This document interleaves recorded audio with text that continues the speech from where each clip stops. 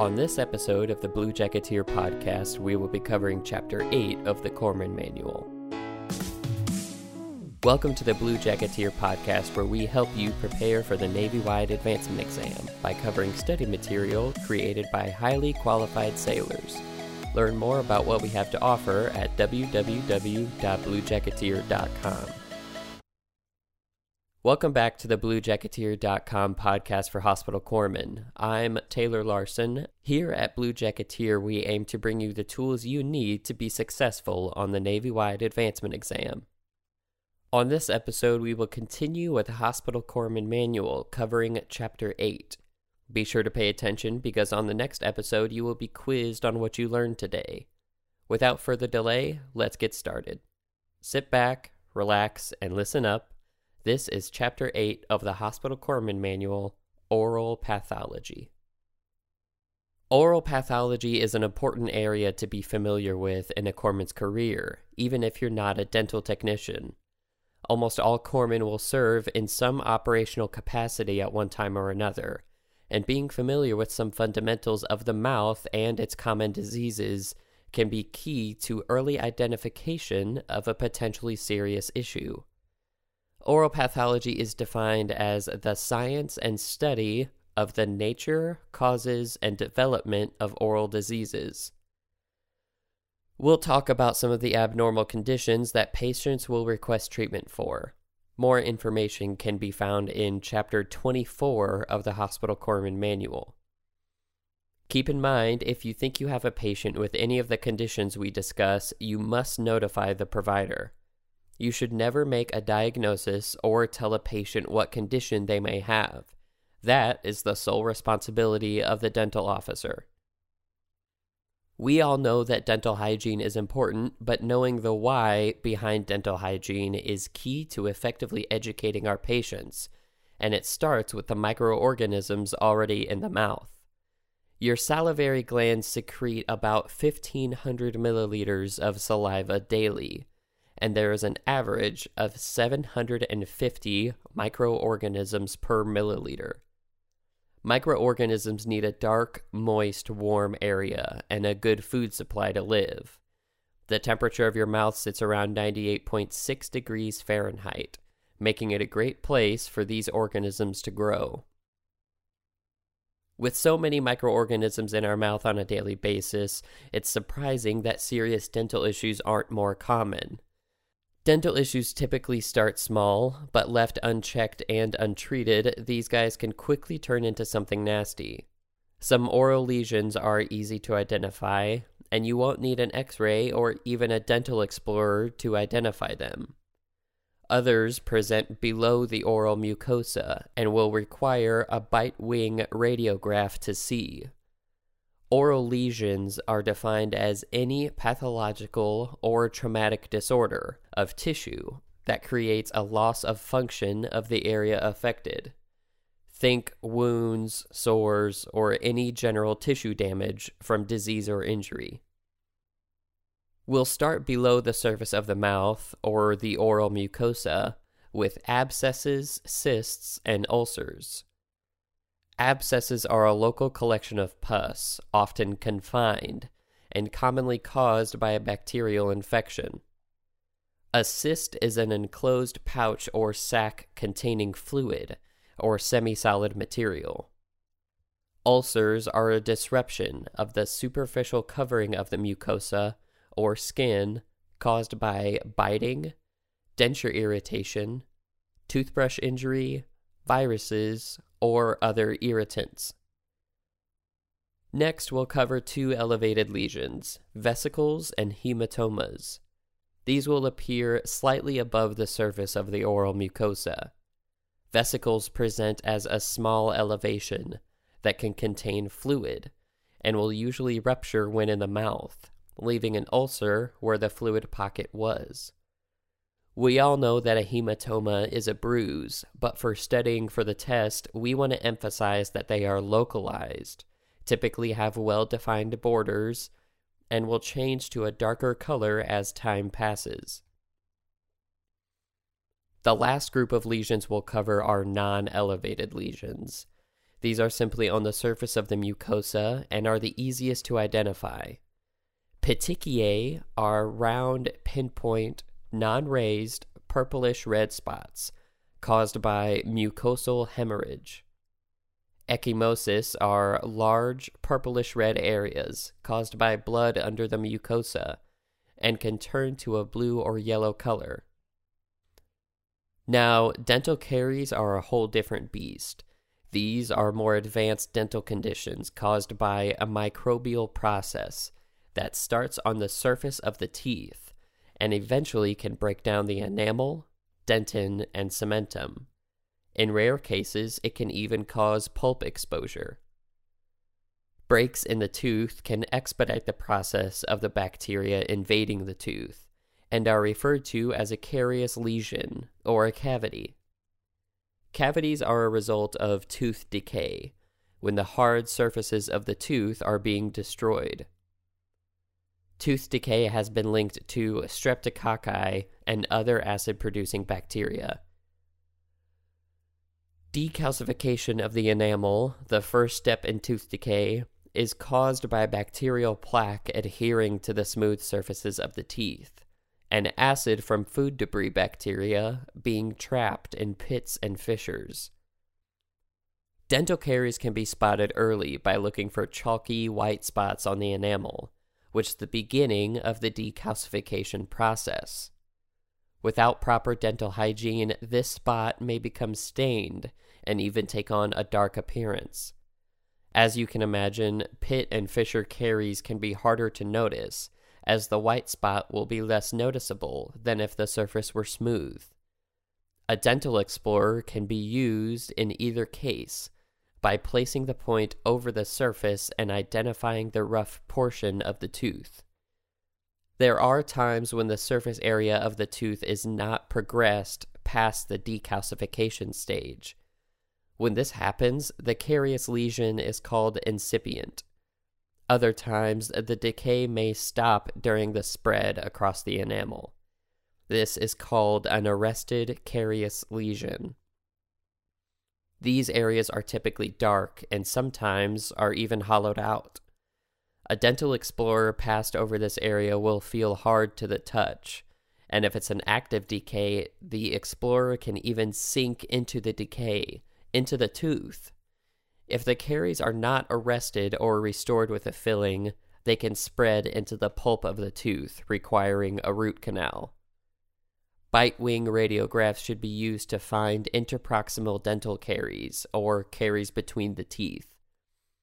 Like with most treatments for a medical issue, fillings are not 100% guaranteed to fix the issue. When another cavity has occurred in the tooth, when there was already a filling or restoration treatment, it is called a recurrent carie.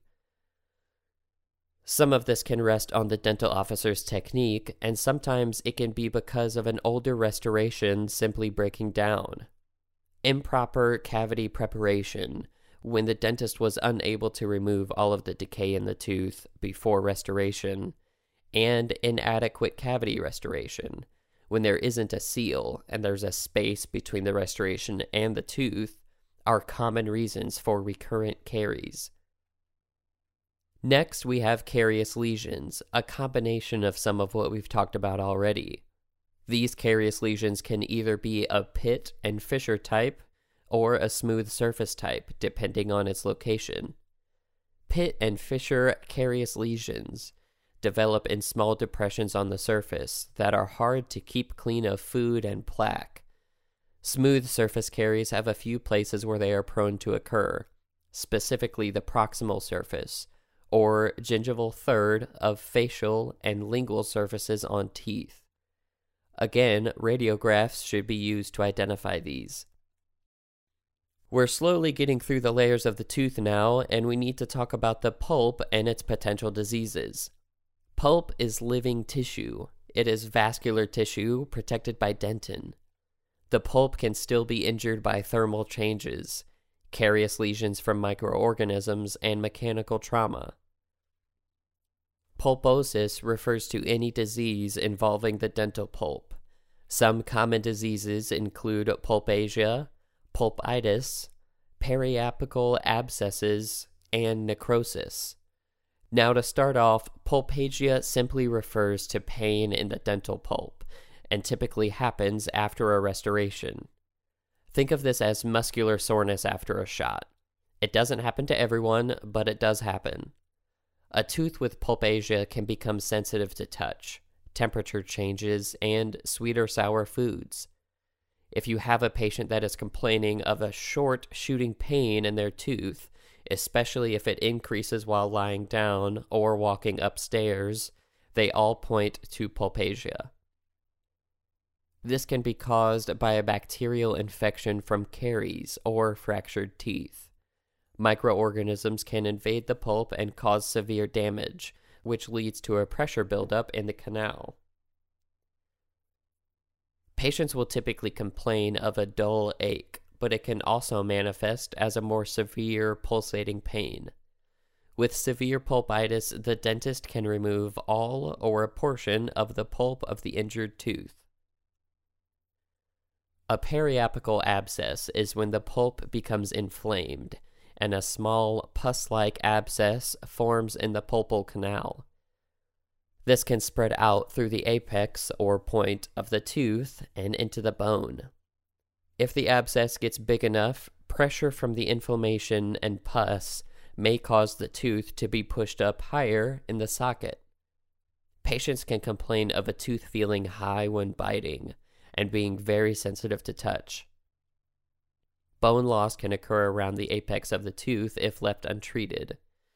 Now, when you look at a periapical abscess on an X-ray, the abscess and bone loss at the apex will cause a radiolucency and will look like a grape.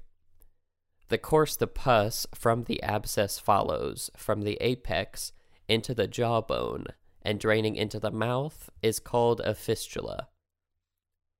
The most advanced pulpal disease is necrosis or tissue death. Pulpal necrosis happens when there is an untreated injury to the pulp and must be treated. You can smell this patient before you see them because decomposing tissue will produce toxins that smell foul or rotten. The patient may or may not complain of pain since some of the nerve endings in the tooth can die with the pulp. Our next subject is the pathology of the periodontium. This is an important topic because it is the most prevalent chronic disease of humankind.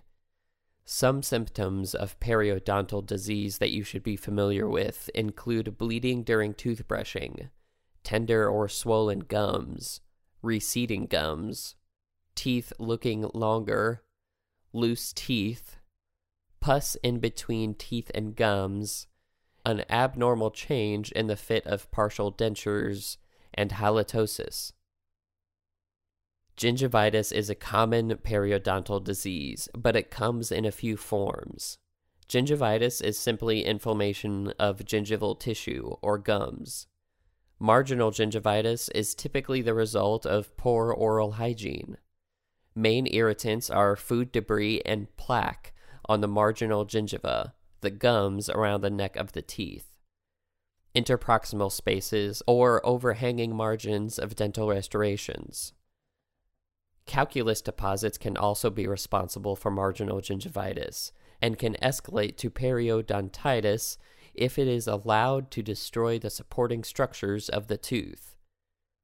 Main characteristics of marginal gingivitis are swelling, loss of stippling of the attached gingiva, redness, easily retractable sulcus, and especially a tendency to bleed easily. Necrotizing ulcerative gingivitis is also known as trench mouth or Vincent's infection.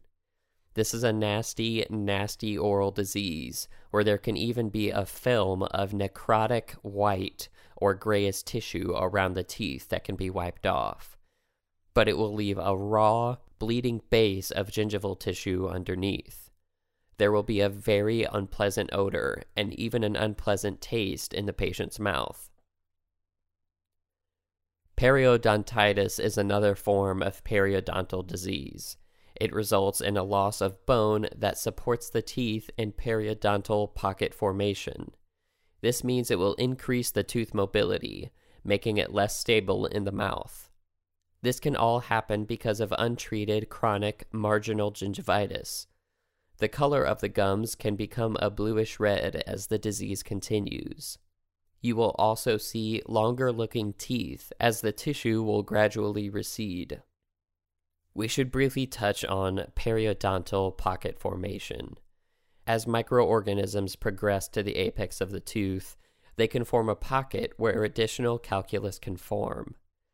The gingival margin, or gums, will recede toward the apex, and the pocket the tooth sits in quickly becomes shallow.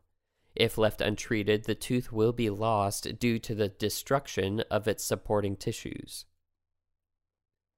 These next three can be easily confused with other diseases, so I'll stress the differences between the three. We've talked about periapical abscesses already, when a pocket of pus forms at the apex of the tooth and can make it feel higher in the patient's bite. The new disease is the periodontal abscess, which comes from long continued irritation by food debris, plaque, or foreign objects like a toothbrush bristle or popcorn husk. The gingiva surrounding the area will be inflamed and swollen. Pericoronitis is the next in our similar-sounding set of three, so once I go over this, I'll tell you how I keep them separate for studying efforts. Pericoronitis is inflammation of the gingiva around a particularly erupted tooth, one that isn't able to fully expose. The mandibular third molars are most often affected. The gingival tissue surrounding the partial tooth will be acutely inflamed, and can be a result of the patient's inability to keep the area clean. It helps me to separate these three by thinking of periapical and apex sounding similar. Periodontal, pronouncing it like don't-ul, meaning don't leave that corn husk in your teeth. And periocoronitis, meaning that the tooth is at the core of the inflammation. I hope that helps you in your studies.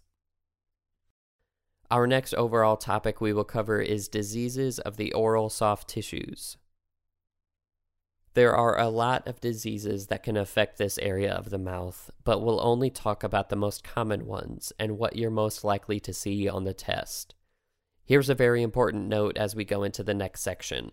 Any direct contact with these diseases can present some degree of hazard to life, a threatening disease to the corpsman. Please follow your facility's infection protocols always, but especially if you see anything like we're about to talk about.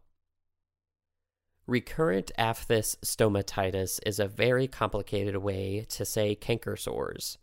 Most all of us are familiar with these little spots of pain, but it's important to know they can be found in the vestibular and buccal mucosa, tongue, soft palate, and floor of the mouth. The best part about recurrent aphthous stomatitis is that the cause isn't exactly known. Some studies show that physical and emotional stress can make them appear though, so make sure you get your daily dose of yoga in and maybe you'll be able to avoid them. The healing time of these ulcers is usually 7 to 10 days. Next, we have viral infections. This is the part of the chapter I'm sure you've been excited to get to, so let's dive right in. We're going to touch on, but not literally, HSV and HIV and AIDS. The two herpes simplex viruses are some of the most common infectious agents, which is terrifying. HSV, of course, stands for herpes simplex virus, and oral herpes is considered HSV1, while genital herpes is considered HSV2. It's important to note that the typical area for HSV1 is the mouth, but it can also appear on the lips and eyes. It can be transferred through saliva, but the most common mode of transportation is direct contact, and lesions do not have to be present to be infectious. One type of lesion from HSV1 is the acute herpetic gingivostomatitis. This is identified by red, swollen gingiva, and vesicles form throughout the mouth and rupture, leaving behind painful ulcers. The most common of all HSV-1 lesions is herpes labialis. These typically involve the lips and corners of the mouth. After these vesicles rupture, they can crust over and are sometimes called fever blisters or cold sores, since a common cold will typically coincide. Some identified causes for HSV-1 are sunlight, menstruation, dental treatment, and stress or anxiety. Yet another reason to keep up that yoga program. The human immunodeficiency virus, HIV, is the main cause of the acquired immunodeficiency syndrome, AIDS. I want to stress how you and those you work with can be in danger of contracting HIV from a patient who carries the virus. You can be exposed to HIV through contaminated body fluids, exposure to blood or blood products, and equipment that was used with a carrying patient. Once again, please simply follow your facility's infection control protocol to reduce your chance of contracting anything from your patients. Oral cancers are obviously a very serious possible dental issue, so we will talk about where you can find them and what they look like. Now, oral cancers are going to be almost anywhere inside the mouth, but most often they can be found on the tongue, lower lip, and floor of the mouth. As corpsmen, we should know that a benign tumor is not life-threatening, but a malignant tumor is life-threatening and needs to be treated. A carcinoma will start off looking like an elevated lesion and can quickly spread to the lymph nodes. These are typically found on the oral mucosa, lips, tongue, cheeks, and floor of the mouth. Adenocarcinomas can be found on any oral region or on the salivary glands, and they typically appear as a lump or bulge underneath the oral tissue. A sarcoma will be found affecting the supportive and connective tissues like bones of the jaw. Modern research shows that the growth of malignant tumors can be attributed to genetics, chemicals, overexposure to X-rays, excessive sunlight, and tobacco products. Cancer can spread to different areas of the body in a process called metastasis.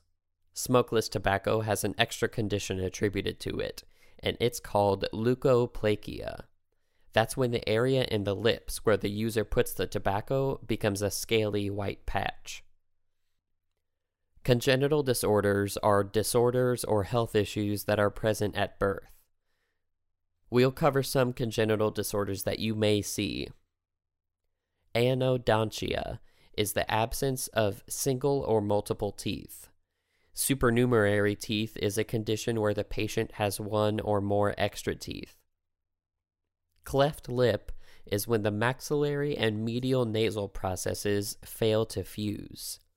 Cleft palate happens when the left and right sides of the palate shelves do not fuse and leave a space between them. Some disorders can specifically affect the teeth, and most of these will be a very familiar concept, so we'll breeze over it and make it our last section. Impaction is when a tooth is blocked by a physical barrier, like another tooth or a bone. Attrition and abrasion have one big difference between them. Attrition is a loss of substance of a tooth caused by teeth against teeth. Abrasion is a loss of tooth structure because of external agents. Erosion is a loss of tooth substance from a chemical process that does not involve bacteria. This concludes our lesson for Chapter 8 of the Hospital Corpsman Manual. I hope that you are not only able to learn something, but also apply some of the information in this chapter to your daily duties. Remember, at Blue Jacketeer, we bring you the very best in advancement exam preparation. Don't forget to check out our next episode where we will be covering Chapter 9 of the Hospital Corpsman Manual. As always, I'm Taylor Larson, reminding you to stay Navy and always keep working for that next rank. Thank you.